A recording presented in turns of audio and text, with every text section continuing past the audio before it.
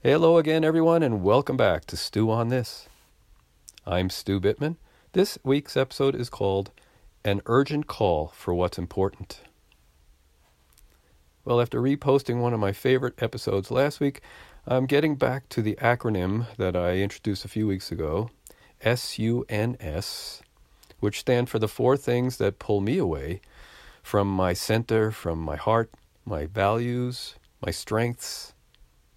The four things that pull me away from living as lovingly and authentically and joyfully as I can. And those four things are shouldism, that I covered 2 weeks ago, urgency, which is today's topic, not enoughness, and separateness. Urgency.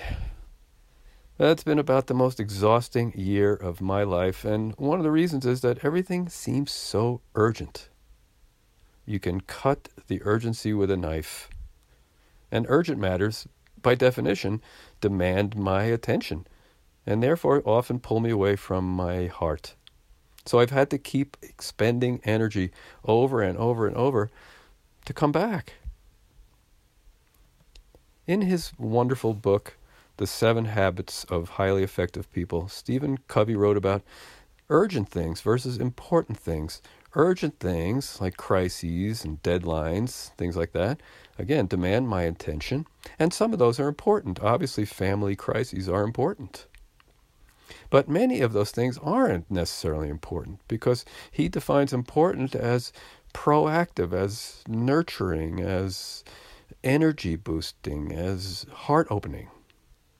Things like building relationships and connection and claiming our joy. Essentially anything that works toward our personal development or our longer-term health, like exercise or eating well or meditating. And certainly whatever helps me to become more resilient and to express and experience more love is important. And Covey recommends that we put most of our time and energy into those things that are important, but not necessarily urgent. So I know that when I don't work my life around what's important, things seem more urgent. Like I can see a post on Facebook I don't agree with, and it becomes the most important and urgent thing in my life to respond in some way. Again, that is not necessarily important. When I don't work my life around what's important, I make more mistakes. I mess up. I waste time because I have to put out fires. All this adds to urgency. I tend to be more reactive rather than creative. I tend to not see possibilities and choices. I tend to feel separate as opposed to knowing my true state of oneness and sameness with others. And therefore I find myself more judgmental, more intolerant, certainly more angry. And when I don't work my life around what's important, I'm much more likely to let shoulds or fears drive my actions. And this makes sense because urgency puts me directly in that part of my brain from which everything is always going to seem urgent because that part of my brain is only concerned with my survival. That's what it was designed for. And again, when I don't do enough of what's important, it makes it so much easier for me to end up in that part of my brain, even when I don't necessarily choose to go there. At every conceivable level, not doing enough of what's important creates more urgency. On a planetary level, not doing enough of what's important, exploiting the planet, and thinking we know how to fix it every time we mess it up has created much more urgent problems. And in our bodies, it's the same exact thing when we don't take responsibility for what's important, such as exercising or eating well, simply because we know if something goes wrong in our body, we could take it to someone who can roto-rooter our arteries or give us drugs or take out a part or two or create a vaccine that helps us think we're safe.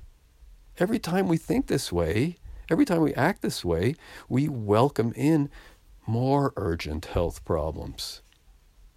And we are living the truth of that right now. Folks, of course, saving lives is important, and we've addressed that this past year with great urgency. I'm not sure why we don't approach saving lives from other things with that same level of urgency. Some of these other things kill far more people than COVID. Some of these other things have contributed incredibly to the death toll from COVID.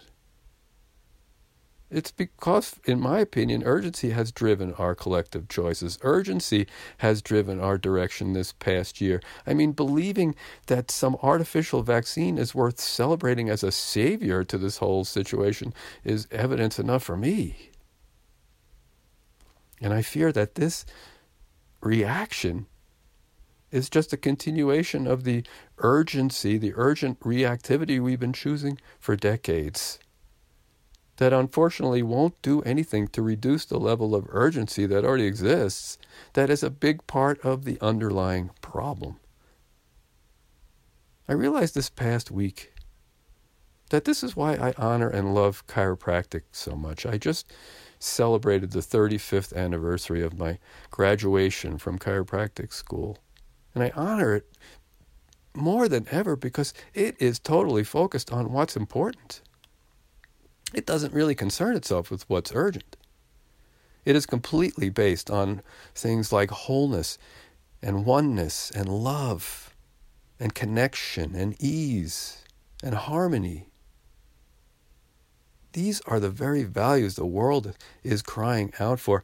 These values, the survival of these values, is both incredibly important and urgent. And the good news is, it's not too late.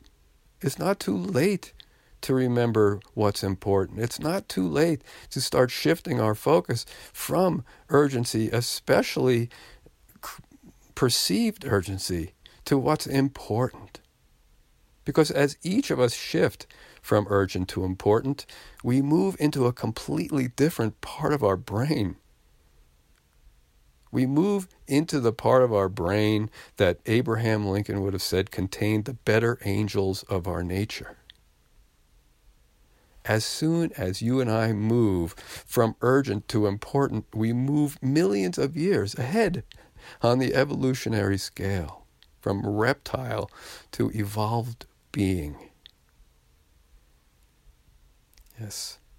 And if we can pursue that shift, that movement from urgent to important in our focus, in our attention, in our time, with even a shred of the urgency we've pursued COVID with, folks, we're sure to be okay.